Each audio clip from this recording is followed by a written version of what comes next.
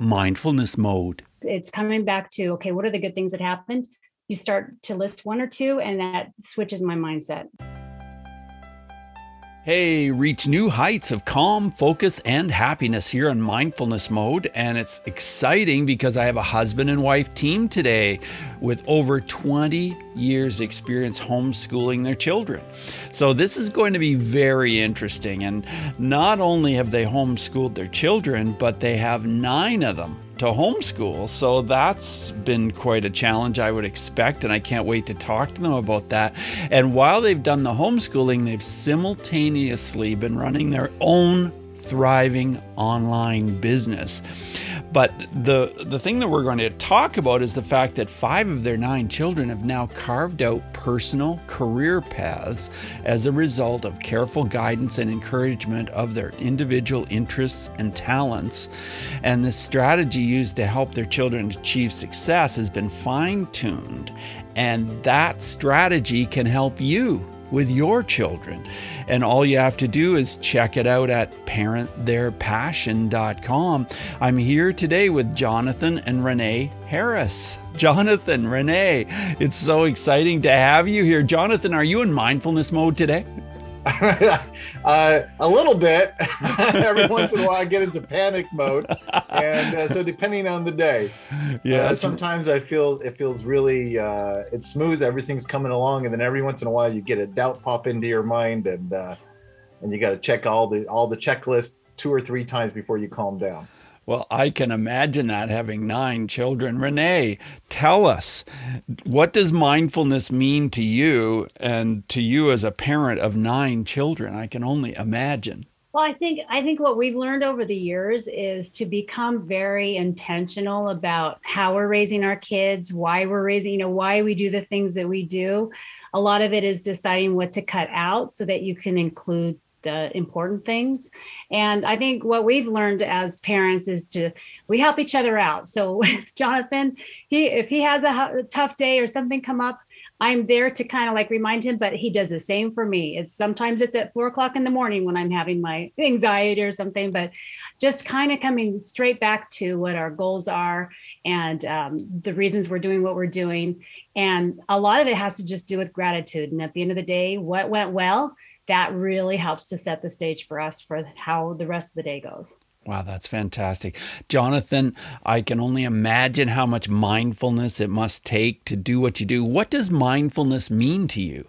For us specifically, a lot of it has to do, of course, with raising children in the household. And when you get down to the details, a lot of times the difficulty seems to be in the details, of course, and that's where most people struggle, right? So the day-to-day, how much do you do this and who do you take where? And so for us, it has been, okay, what's the big picture?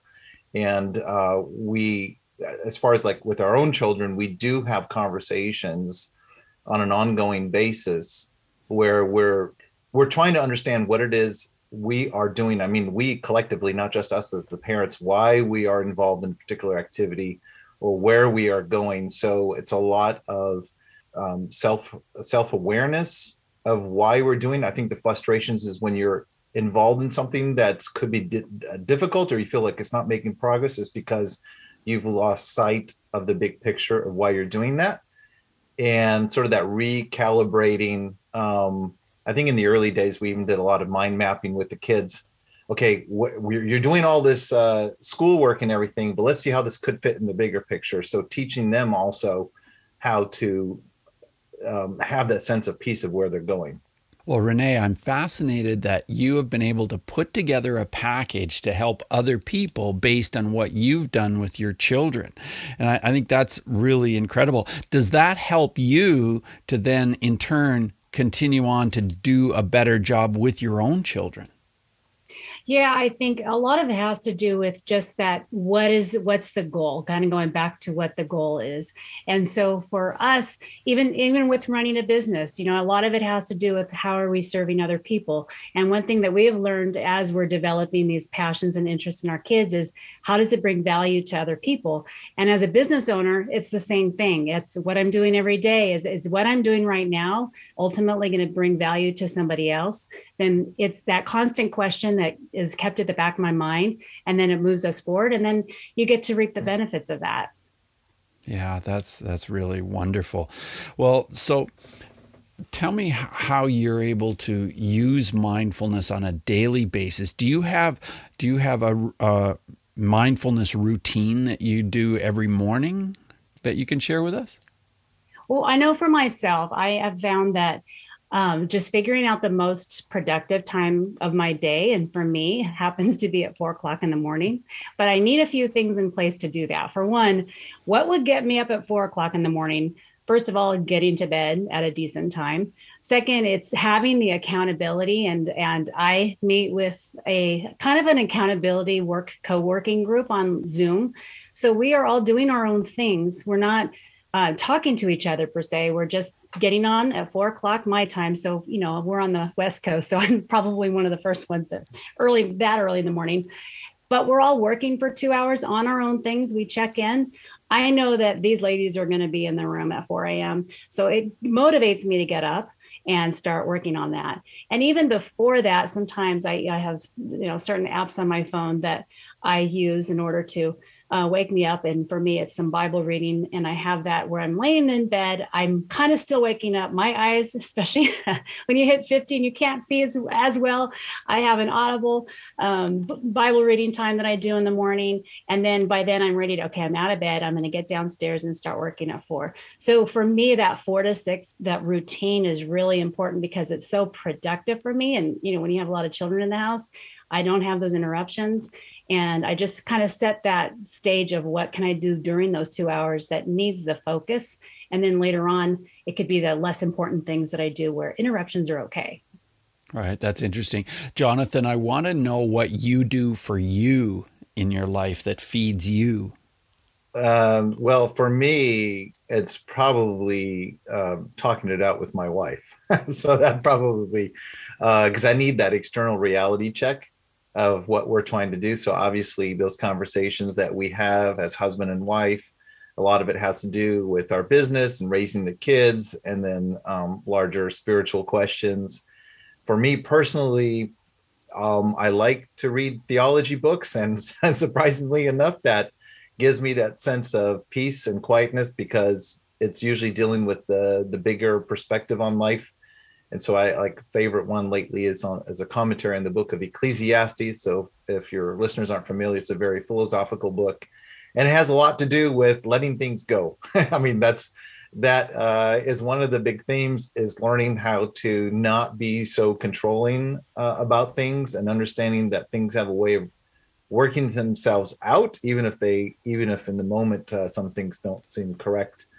So for me, but for myself personally, I've always been a book reader, and I find a lot of comfort in reading books like that. So it keeps my mind more focused on the bigger, calm things. I need that. My personality needs that. I'm really glad you brought that up, that idea of letting go. Renee, how do you let go? Because I know there are people that spend years and years trying to figure out how to let things go, and they sometimes just have a huge challenge with it. How do you do this in your life?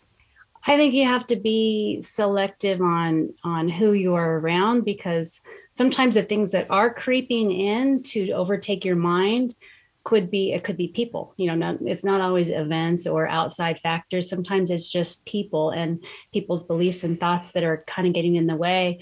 And so I think sometimes it's like, sometimes you can't erase people out of your life, obviously, but you can involve people that are going to be helpful to you and to help things get sorted out so that you can make decisions from there. Like, how do I deal with this? How do I deal with that?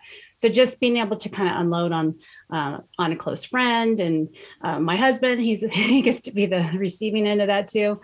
But having just even talking it out makes me feel better. So that's first step of being able to get it off your chest, and then move on from there if you have to make a decision or not. Yeah, to piggyback on hers, I think that's a good point that she made about, it's not so much the events, any particular event, a car breaking down, that kind of thing. It's not that. It's rather, the most distressing thing is the people that you may have in your social circles that you otherwise care for that are maybe in difficulty. And the reality is the most distressing is just when it's self-inflicted. And that's probably the hardest one to deal with. And I think a lot of people deal with that when I hear friends talking about what difficulties, usually it's a situation either a child or a close relative that's going through difficulty that's been self-inflicted. So not so much actually when I'm thinking about it, not so much actual sickness and so forth, which is difficult, but the one that keeps people up at night is trying to fix other people's problems. And I think that's where talking it out with other people is sometimes you have to come to some measure of peace that they're not victims. And I think that helps relieve that sense of burden. So in other words, you're carrying a burden to fix or be in charge of something that you're not really meant to be in charge of. So I'm just thinking on the fly here, but now that I'm thinking about it, it's not so much the event, but the difficulties that people land themselves in. And then you or perhaps if we're responsible, of course, that would be distressing. But I think a lot of it is people close to us that may be going through difficulty, and you have to decide how much it's your responsibility to fix it, and then letting go. And it actually allows you to be with those people when you're not trying to carry trying to be responsible for fixing it. Well, I think it's really interesting that you brought up that topic, Jonathan, about not playing that victim role. And children, in their innocence, do feel like a victim sometimes. And it's our job as parents to teach them as they get older that that's not a good path to live. How do you go about teaching your children not to play that victim? And Renee, I don't know if you want to answer this or you do, Jonathan, but how do you go about teaching your children this?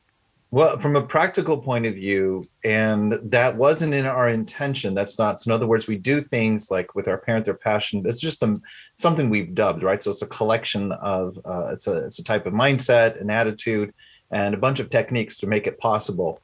And I think one of them we have discovered, especially with teenagers, is that instead of looking at life or talent building specifically as this one big event that you're working toward, it's rather you're changing the discussion. Is like, how can I bring value to other people? And that changes the conversation, because it's not so much how can I be accepted. That does play a little bit of it, but it's more how can I bring value to people. And so we always say, whatever you're going to be doing is not, it's you're discovering what it is that you can do for other people. So we typically approach any activity that's new in its scope, or we're going to try a different venue. We're typically, it's probably not going to work the way we want, but we're going to find out why or where it doesn't work, and then we're going to modify it. So the one thing I'm actually very grateful for is that our kids do not have that sense of victim mentality as far as regards to being accepted, because they always have this attitude that we've actually intentionally trained into our kids. It's like, you know what, you may be good at music, or you may be good at art, or you may be good at your drone work, but probably people are not going to accept it the way you want it, the way it is. And that's okay, because that means you're going to have to grow a little bit, present it slightly differently, or put another skill, or go to a different location. So we never have this, am I accepted or rejected? It's more, I'm trying to bring value to someone. They don't quite get it. How can I modify it so they can accept it? So it changes it to a servant mindset, a servanthood mindset, rather than here I am I accepted or rejected? I think that's really interesting. And so with all of your children, it sounds like you've been able to really help them hone in on a certain skill and then really fly with it. Is that right, Renee? Is that basically true? Yeah. In fact, to even answer your earlier question about, one thing that they're not comparing or getting that victim mentality is because they are in a situation that's not just around their peers with the same expectations as all the kids around them. So if you put, 12-year-old in a classroom of 12-year-olds and you have an expectation, they can only compare with each other. Mm-hmm. So what we found is that by finding and identifying certain interests that they start with, starting with the interests, because that's the easiest, So whatever they're interested in, and then having them pursue some of those interests and merge some of them, and then use your family as a safe place to test it out. They don't have that victim mentality of, oh, I can't do this. I'm a failure. You're in a family unit. You're in a place that is safe to try it out. And we're constantly giving them the opportunities. So if it's something that they're interested in, they can grow it. And then we're looking for other opportunities outside of the family that they can still learn, grow, and bring value to other people. And that's where their self-esteem just flies, and they want to keep building and building and building. And so that's pretty much how that's been our philosophy with how we've raised the kids. Yeah, I think that came up. We had a conversation with somebody the other day, and they were bringing up this issue where, some kids can feel pretty, down or unworthy because they're comparing themselves to other kids their age. Well, the problem is underlying that is that if you, like the example, you put a bunch of 12-year-olds together. By the way, if you do the same with adults, it would be the exact same thing in the workforce, except that in the workforce, we wouldn't tolerate that. Your boss wouldn't tolerate that because they want specialists. But if you put 12-year-olds and they're all on this lockstep thing at this age, they have to do this history and this math. So of course, there's this average, a little bit of an artificial average that each child is trying to meet. So if they don't meet that, of course, they're a failure, or at least they could appear that way. So the conversation is always in that, can very often be in that, well, you need to catch up, you need to do this, you need to do that. Whereas if they have their own sort of identity or uniqueness that they're developing, sure, they may not be keeping up with the average, or they may be ahead, but it doesn't really matter because that's just a tangential thing. Whereas when their main identity is like trying to keep up with a bunch of 12-year-olds, in the same way together in lockstep, that's when I think potentially people can get frustrated. Children can get frustrated, parents can get frustrated, right? Because you're not developing any strengths. You're just trying to pound away, trying to fit your child into a statistical average at 12 years old. Right. Can you tell us about some of the success that some of your children have met with that is related to their talent? Yeah, well, let's start with our oldest son because he was now this all came about because out of more necessity than an idea that just popped in our heads. So, Jonathan and I kind of did the traditional, went to school, got our degrees, went to the workforce, got married. I raised, started to stay home to raise the kids. Jonathan was in the tech field, and a series of events that led to, are we doing the best for our kids, especially today? I mean, the kids today have access to so much more than we did. And so we saw those opportunities for them. And we also had an opportunity just because we happened to have a home business that also we wanted the kids to get involved in and learn from and help with. And we were homeschooling. So this was already 12 years, actually 14 years ago that we started that. And so all of a sudden we had some needs in our business, and we decided, well, we could, hire it out and pay for the experts to do, or we can identify some of those skill sets that our kids had and were already developing and use them to help out with the business. And then not that they had to become partners with us in the business, and not even that we were trying to raise them in such a way that they were going to take over in the future. That wasn't, I know that's a traditional way of thinking and with family businesses. That wasn't our goal. It was instead to, we have one child who is, at the time, he was our oldest, and he was interested in photography, and he had a little bit of music interest, and he was taking some guitar lessons and so on. And so we had a product that needed to have pictures taken of it. And he was used to using his camera just to go play with his friends, take pictures. Sometimes he would do video and kind of piece them together to make these fun movies. And we saw him doing that and thought, now we can easily say he should be bringing value to others, which he is, to his own friends. But could he actually turn around and help us in the business in some way to bring value to us? And then can we now turn that into learning for him, so in such a way that he can then turn around and bring value, become marketable? So that over the past 13, 14 years, that's exactly what happened with him. It started with photography. He helped us with our business. He had to take some classes. He had to go, he talked to one of the photo, what did you call that the other day? It was a camera store. Camera store. Right. Camera store, but somebody who knew exactly what kind of lighting he would need. Sure. So he would purchase the lights, bring them back home, use that. And then he was interested in photography, but then someone had a drone. He got very interested in the drone. So all of a sudden he is now really getting into the editing of the photos, and he is expanding his knowledge of software. And now he has somebody who needs him to do some drone shots for their real estate business. So these little things start to grow, and we encourage it. We just give him the environment that's safe. We're thinking if he gets all into photography and wants to grow up to be a wedding photographer, that's a hard life. So how can we build on those skills to give him something that by the time he leaves our house, he has something that's already making money. He could choose to go to college if he wants to with it, or he can decide to be self-employed, or he's got a portfolio, the showcasing, all of the work. Yeah, and all this is, none of this is we sat down and said, okay, he's going to become, XYZ career. Okay, this is part of this whole victim thing. And I see this in teenagers, and I see this, and my opinion is that when I see teens who are either two extremes, right? Super active, hyperactive, involved in too many things, it's like, oh my goodness, you can't even keep up with this team. And then you have the other side of the coin, which is probably the most common, is where they're almost depressed. They're on the couch. We call them couch potatoes. You ask them, what do you like? Everybody knows what that is, right? You have the on sitcoms, they make fun of that too, but we have you can see that.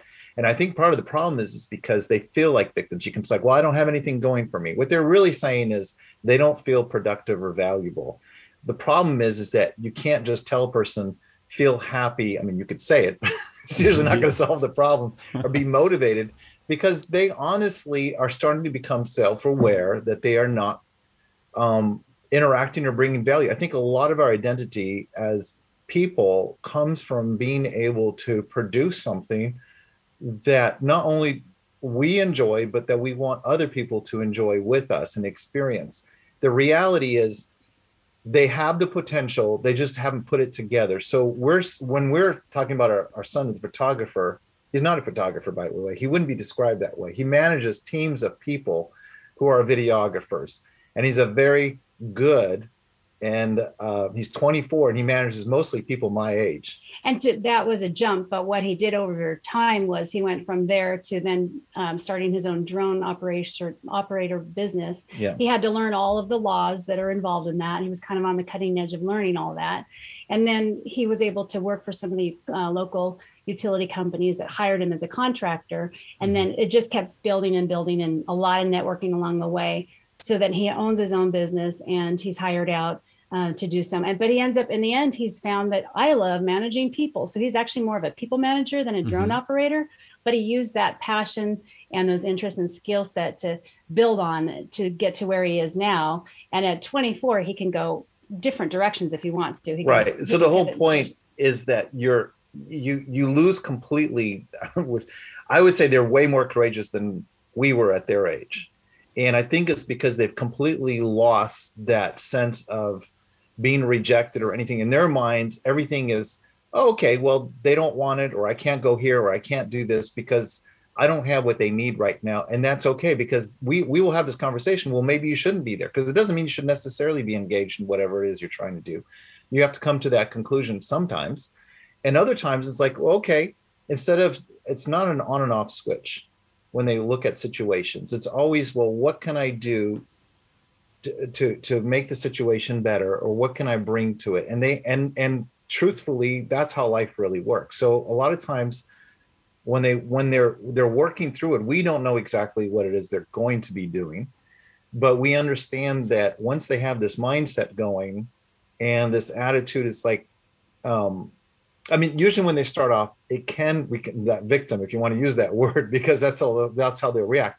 Well, they didn't want anything I did. And I'm almost like, well, wait a second, what did you do? And then they'll say, well, they couldn't hear my music. And it's like, well, maybe they couldn't. Was it difficult? It's like, yeah, I didn't have a speaker. So all of a sudden we teach them, it's like, so it's not that they're rejecting you per se. It's like they genuinely couldn't hear you.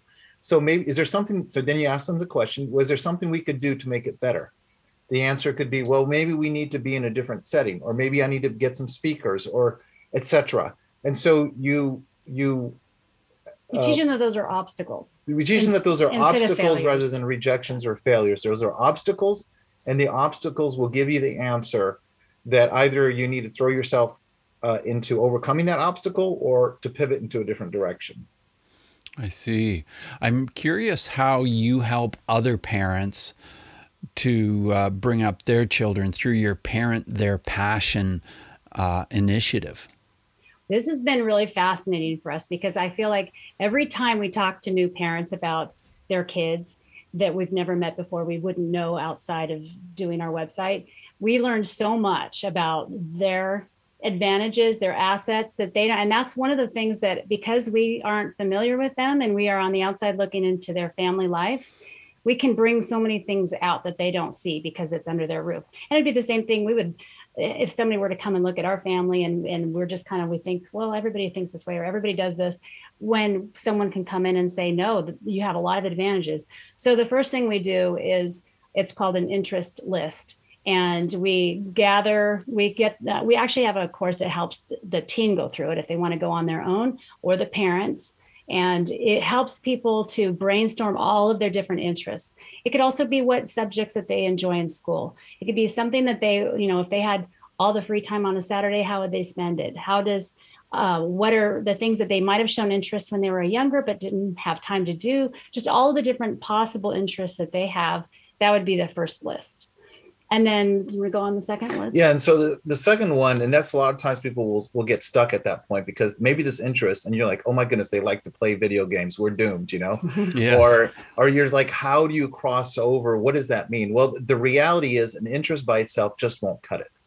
Yeah. It cannot develop into a passion, motivation. Usually it'll just die out of frustration or it just can't get fueled. Mm-hmm. What's missing is the tools. You need tools to go with it. And by tools, we're talking, your parent, maybe like, Bruce, if you had a child who was interested in one of the tools, he may have a completely different interest, like maybe in repairing cars, but a tool that he has access to is basically podcasting, because not necessarily that he's going to go on your show, but you could, if he wanted to, he could have access to using the podcasting tools to start his own show. So you can see right there, and that's just an example. You could marry an interest in mechanics with podcasting.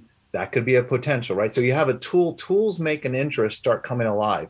But then, so you make a list of all the tools, and most of the time people underestimate what they have available because usually they're thinking in terms of just immediate what they have, but they forget that their father has a bunch of skills, their mom has a bunch of skills, their aunts and uncles, people who are so excited to be able to share. We joke because Renee uses Canva a lot. That is not something she started off in life, right? Canva is just one of those online tools where she can do, we used to pay graphic artists to do this stuff. Now she can whip out this stuff so fast and she just loves it because she's able to communicate things for our business and now for Parent Their Passion and for other people so easily. But that you can see how a tool makes something that you're interested come alive. And usually families underestimate what they have available because they think that, okay, my example of I'm interested in mechanics, my father's interested in podcasting. Those are two separate worlds. We teach them, no, they're not two separate worlds. They can merge if you think about it a little bit. And a lot of times when we talk to parents, we find out what they have their degree in or where they grew up or that they lived in another country for a little while or that they have relatives in this area that are very accessible that they haven't really tapped into. So it's a physical tools. Cameras are huge. I mean, you can use just your own iPhone. You've got a microphone on there. You've got video, you've got photography. There's so many, that becomes a tool that a child, whatever his interest is, when those two combine together can be used to grow the talent. So that those two are the first lists that we have them make. And then the third one is the family environment. Right. So especially if you're a young teen, you need an environment where you can start bringing real value, not fake value. Right. So in other words, if your child has an artistic bent and they're drawing pictures for mom and dad are always going to say something nice. The teen cannot live off of that. They need real feedback. In other words, they're going to say something like, Mom and Dad, you're just saying that because you love me. Yeah. Right. Yeah. And it's, but you know what? That is a genuine doubt for them to have. It's genuine and legitimate. They want to know, do other people see the same thing that you're seeing? And the answer to that can only be discovered because even you as a parent, you don't necessarily know. I mean, sometimes it's pretty obvious, but a lot of times you're not 100% sure. It looks good to you, but would other people receive that outside of social obligations? So what you need to do is test it. And the act of testing to see if you're bringing value to other people is going to give that kind of feedback that a teen needs to know that what they're doing is valuable. So we had the example of our daughter who is much more artistic. She started off with realistic art, the traditional kind you'd go to school for. But she found out that really people they'd say nice things, but no one wanted to pay for it. And she wasn't that good yet, of course. Mm-hmm. And there's all sorts of market reasons. Cameras have gotten so much better, so in order to compete in that space, you got filters, you can make some. Right. Yeah. But she found out that what people really wanted was cartoonized versions of their grandchildren and their pets, right? Because they wanted to exaggerate the personalities, sure, which you cannot do with cameras. And it was affordable, and they could put it on a mug, right? So the reality is, people didn't necessarily want to put that on their in their entryway, but they wanted to put it on their mug so they could walk around, sip, and people, oh, you notice my kids, yeah, or So you don't know that. We didn't know that. And I was asking my daughter, why are you turning down these opportunities when people are asking you to? She's doing the pets, but not the grandchildren. She's like, oh, Dad, I don't want to do it because my grandkids look like old men. Babies look like old men, which is I found out after the fact, is a common problem. And so she was discouraged. She was giving it up. Okay, obstacle, right? She's not. And so I'm teaching her, you're not a victim. I didn't use those words, but it's like, don't be discouraged. Let's do a quick search, see if there's an answer to this. So we typed it in, and within seconds we got somebody teaching a tutorial. She paid for it. It was how to make your babies not look like grandpas or something. It was something very straightforward. She took that lesson. It solved her problem. And it basically had to do with the proportion of the head, and the eyes are very different than you would with an adult. And it was very funny because this is a common problem. Once she solved that problem, it's a very narrow, right? You're not trying to solve the world's problems. Then she could start accepting these little small commissions, $10, $20, $30. Mm-hmm. So whenever you run, that's what we teach them. Whenever you're quote, she could have said, I'm being rejected as a person. My art is being rejected, therefore I'm being rejected. I will quit art. I will quit art, or I will do something. It's like, oh, well, what exactly, why are you not doing that? So that self-awareness, that I want to say almost mindfulness, is like, why are you really being not accepted in this particular area? Or why are you refusing to be in that area? And when you break it down, a lot of times it's a lot less dramatic than you think it is. It's because my babies look like old people. And I looked at it and it's like, yeah, I guess they do. I didn't give her, I was like, now's not the time to give her feedback. I guess they do look like old people. Right. Well, let's see if there's probably a solution to this. Now, she could have decided, it's too much work for me to do this. I'm going to give up. But that's where, as parents, right, we're parenting them. We have to coach them. We're coaching them. It's like, it's not that. Let's find out. Take the lesson. See if you can go. You can afford it. Let's see if this solves a problem. Lo and behold, it solved the problem. And so then your confidence grows. So you train your children to constantly think in those terms. You may decide, that, hey, it's not worth pursuing for other market reasons, but most of the time there is a solution to it. You have to put the effort in it, and the rewards come. So that's what we teach them to do.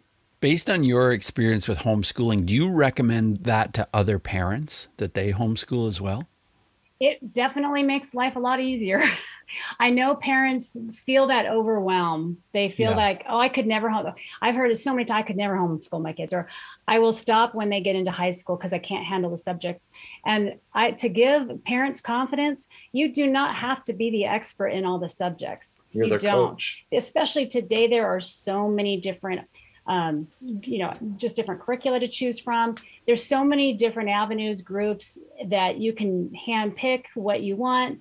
It's different from how we were raised. You got to fill these certain buckets. You have to pass these certain tests. Mm-hmm. They cram for the test. They forget it the next day.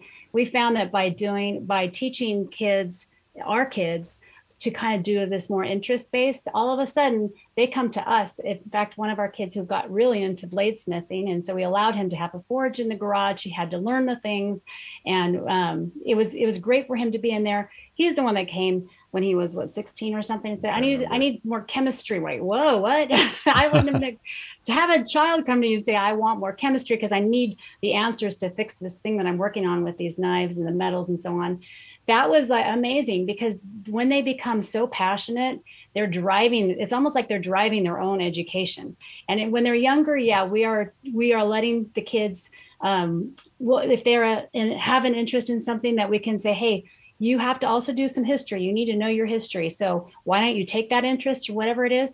And we're going to see, how did that change over the years in history? And what was going on? How was that interest or that talent or that passion handled during World War II, during the Industrial Revolution? So they can go, and then all of a sudden, instead of having to memorize dates and the times of wars and so on, they're finding out, like our son who was in the bladesmithing, there's plenty of weaponry and all kinds of stages of history.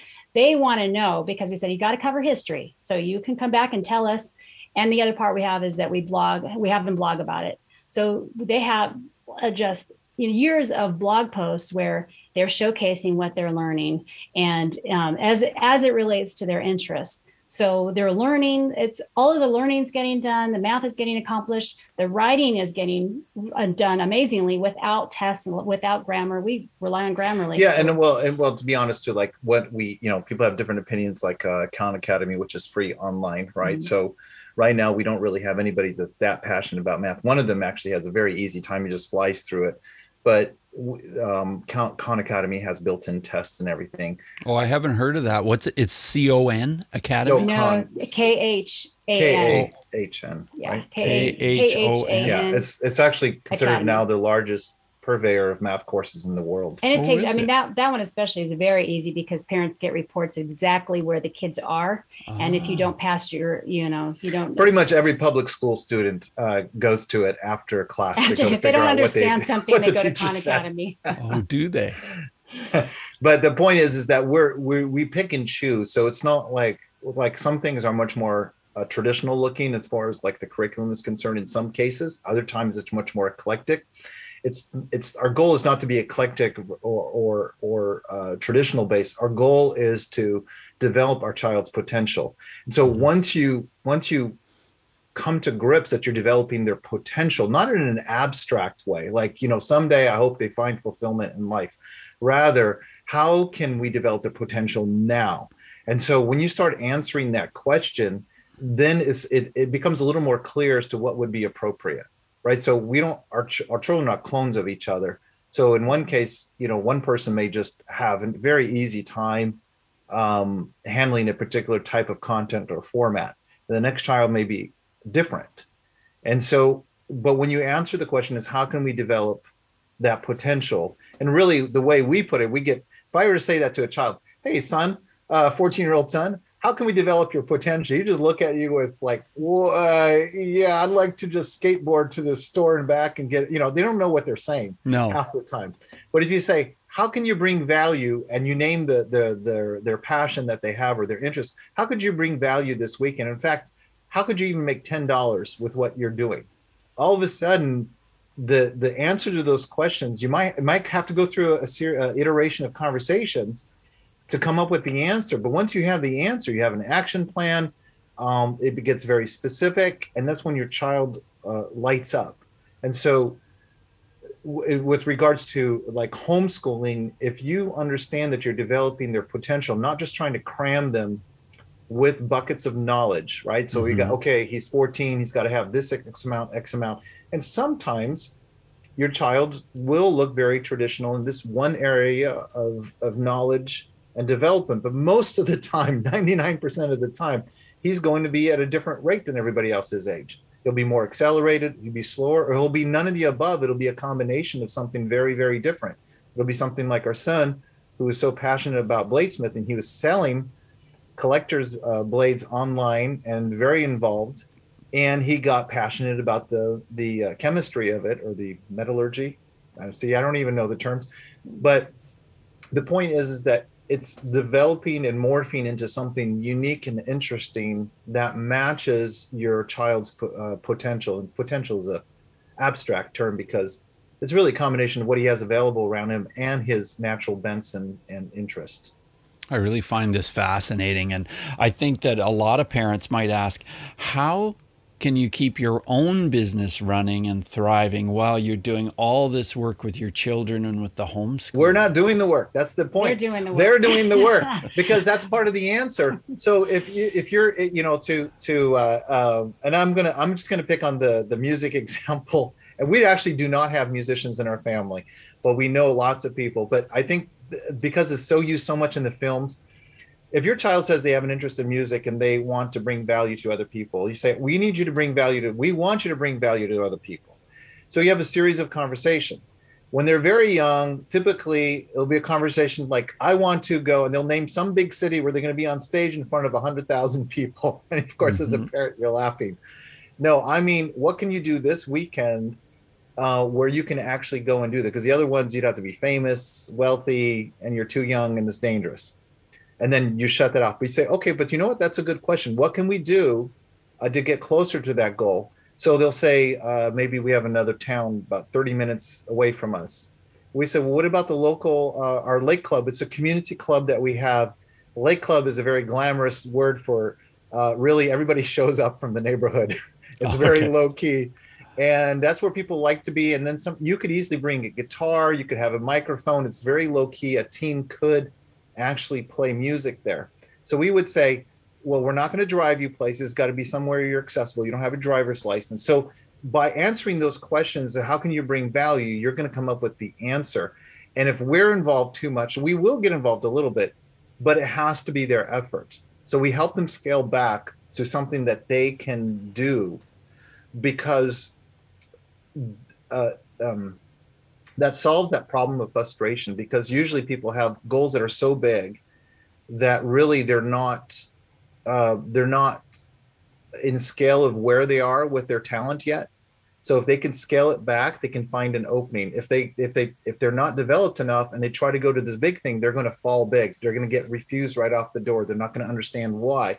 But if they start with something small, it gives their talent a chance to grow, and for them to grow with it, to decide, is this the direction I want to go, or do I need to pivot? And most of the time they do pivot. That's what happens. They pivot on what they already have. They want to go in a slightly different direction, which is exactly what we want. So we push the work onto our kids. So if we have to do it, then we're thinking, well, that's not the right venue. Let's find a venue that you can do. And an example, like very practical, that we've used in our business is that we have one of our kids is very interested in learning like Adobe Premiere. Is that with the video? Okay. So they know more than I even know it. So they have the skill. They like to put little videos together. They like to have the text overlay, and they're familiar enough with Instagram and TikTok to know the right sizes. So we would take something like this where we have an actual video of us on a podcast.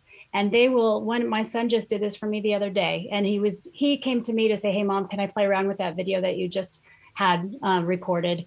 And I want to create something. Like, yeah, sure. In fact, if you could make it this size for Instagram Reels, that would be amazing. And if you could have the text over, I just tell him those basic things that I've seen other people do, which I'm not going to take the time to learn how to do it. He already has some of those skills, but he wants to make it be more valuable than just him riding the skateboard down the street. So I told him exactly where the minute started of the content that I wanted. And I said, it's got to be under 30 seconds. So I said, start here, end here, and then do it for me. And so he did. He took it. He had it the right exact size. He put the text overlay as the person was talking. It took him probably about an hour because it was actually brand new software to him, but he was playing around with it. And he gave me back exactly what I needed. I'm going to make tweaks, like the color needs to be better. I want to put the logo on it. But that will be the next step. So I can come back to him and say, that was great. I could use 10 more of those. If I give you 10 more pieces of content, can you do this again?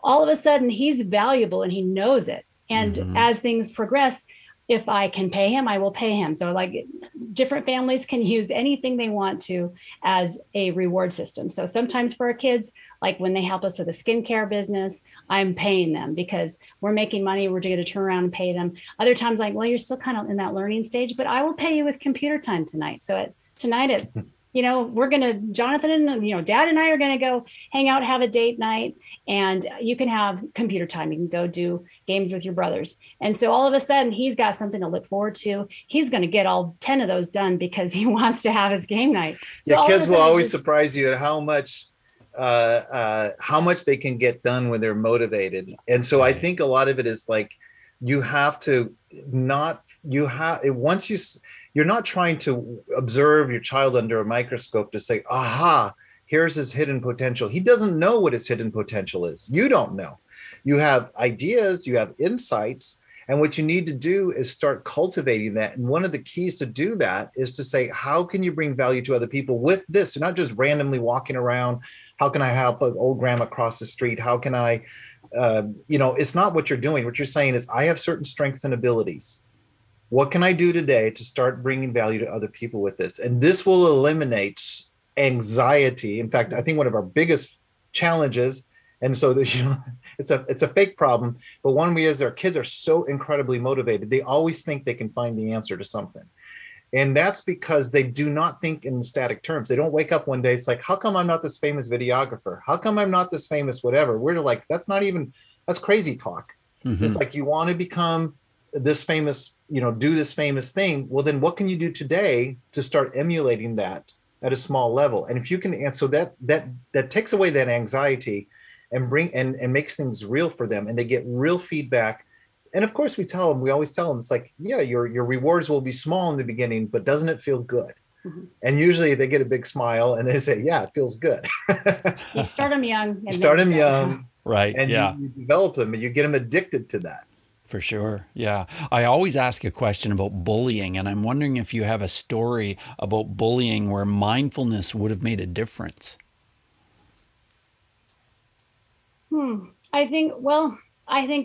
I've taught school in the past. So I was a high school teacher in the past. And I think if our kids are not in public school, so, they could get a little bit bullied by their bigger brother, but that's not going to be at all the same. Right. But if I had a student in my classroom who I felt was bullied, then I think the answer to that would even be to come up with this thing that you can get passionate about and get good at. And it's not going to solve all your problems, but in your spare time, you're going to gravitate to the other kids who have a similar interest. You're going to grow together. You're going to get better at it. Kids are going to appreciate you for what you're doing, and they're going to want to come to you. They're going to become your little defenders in a way, because you're bringing value to them as a child with your peers. They're going to come back, turn around and protect you from anybody that might be picking on you because they need you. You're bringing value to them. So I think part of it is just developing those interests at a young age. Yeah, you're developing an identity, and we can think of somebody who shared that with us who had a severe issue of bullying. And of course, but the thing is, they were in a public school, so that's one other reason why you may want to homeschool. So we have not had to deal with this, but I have seen or heard from other people. And I think if I remember my own childhood, I was not bullied, but I had friends who were, and I had to step in. But if I think about it, most of the time, unless it's a true gang situation, so we're assuming we're not talking about that, right? That it's because they're trying so hard, and usually they're trying so hard to fit in, and everybody kind of knows that they don't have their own thing going, right? So maybe, and I think that's partly an identity issue. So once you start throwing yourself into something, and that's where the child may need the parent to help them cross that bridge.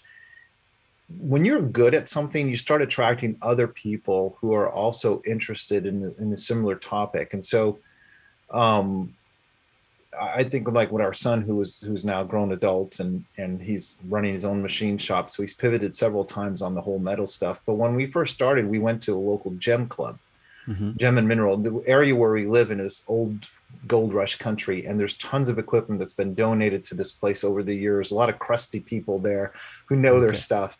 And once he started joining that club and going there, in the beginning, I went with him at first because the adults were nervous about a kid around big blades and stuff. But when you join anything like that, it's very specialized. You start climbing the ranks within that social circle, whether it be in a very, just because you're showing up, people give you respect, or you start developing something. And I think that goes a long way towards fulfilling that social need to interact with other people. And so perhaps when I think of bullying situations, it's typically because you're in large groups of people, you're kind of wandering around, you're trying to fit in with a sort of general activity. Everybody's doing, let's say, basketball, and you're just either not good enough, you feel like you can't participate, so you're on the side. It's that kind of situation, I think, that lends itself to bringing out the worst in people and sort of henpecking people who don't fit the mold. But if you were part of a group that was focused around something, so not focused on yourself, but focused on trying to do something, I think that solves 90% of the problems. Yeah, I would agree with you. As we move forward in the interview, I want to ask you 5 quick answer questions. So we'll have to zoom through this. Just maybe 30-second answers or less are perfect. The first one is this: who is one person who has been a powerful mindfulness influence in either one of your lives? For me, it's Gary North. That's a theologian, so that'd be very obscure to most people. But he always had a way. He's a person who, in addition to writing lots of books, comments on social events, and he always brings it back to the big picture. It's kind of in 1,000 years or 100 years, would it matter? No. So grow up and move on. Right. Well, Renee, I'll ask you this. Tell me how mindfulness has changed how you deal with your emotions. It's coming back to that gratefulness. Like at the end of the day, it could be a tough day, and we will get together and just say, what's the good? And Jonathan's good about that. If I'm just like, oh, it's such a hard day. And so it's coming back to, okay, what are the good things that happened? You start to list 1 or 2, and that switches my mindset. Awesome. The next question is about breathing. Do you have a comment about how breathing can make an impact to help how you can move through your life? I'm going to jump in on that one because I gave birth to 9 children. So I have learned a little bit about breathing. I guess you have. Okay, you're pushing the boundaries here. I'm sorry, but you can learn something here. But to just that physical breathing of when you're in the most, because you notice the tension in your shoulders and your, everything when you're in labor, hard labor, and it all comes down to breathing, taking your deep breaths and resting. And if I could just apply that every time I get a little stressed out, that would be amazing. Right. I don't have a good story like that. That's a great story. Yeah, for sure. So the next question is about a book. And Jonathan, you've already mentioned that author. Are there any other books specifically that you would recommend that can help people get focused, can help with mindfulness? I'll mention the book title, though. A Table in the Mist, M-I-S-T. So that's a play. It's like, in other words, you're walking through the woods and you see this table. And it's murky, but there is peace and blessings and abundance available to you, even if you don't fully understand. So A Table in the Mist. Okay, I'll put that in our show notes at mindfulnessmode.com. And the last question is about an app. And you've already talked a little bit about apps, but to sum it up, is there an app that can help us to stay focused and to be mindful? Well, one that I've been using recently, and I have to look it up now, but it's one that pops up for me, it's a Bible verse that keeps me focused. And so especially if my mind is wandering, it's going to bring me right back. And I know there's so many apps that do that. And I thought that's going to be a distraction. It's going to be a notification. But no, it's just this little ping. And then I just look at it. It takes me 2 seconds. That's what I need. It's like that 2-second thing. And for other people, it might be just some kind of word of encouragement. And that's what it is for me. It gets my mind right back in the focus. And then I go back to my whatever I'm working on. Awesome. Wonderful. ParentTheirPassion.com is your website. And Mindful Tribe, I encourage you to go to this and to check it out. There's so much value from this interview. It's been great talking to both of you, Jonathan and Renee. I've really enjoyed it. Thank you so much for being on the show. Thank you for having us and letting us share our story. Thanks, Bruce. Yeah, my pleasure. All the best to you. Bye now. Bye. Mindful Tribe, thanks for joining me again today here in Mindfulness Mode. And one more reminder, check out Parent Their Passion, ParentTheirPassion.com, to learn more about my guests today and what they offer. And of course, I always invite you to send me an email, connect with me, let me know what you think of the episode, the podcast. If you have suggestions for other guests or other topics, let me know. Send me an email, bruce@mindfulnessmode.com. I look forward to hearing from you. Have a great rest of your day and take what we learned today to reach new heights of calm, focus, and happiness. Stay in the mode.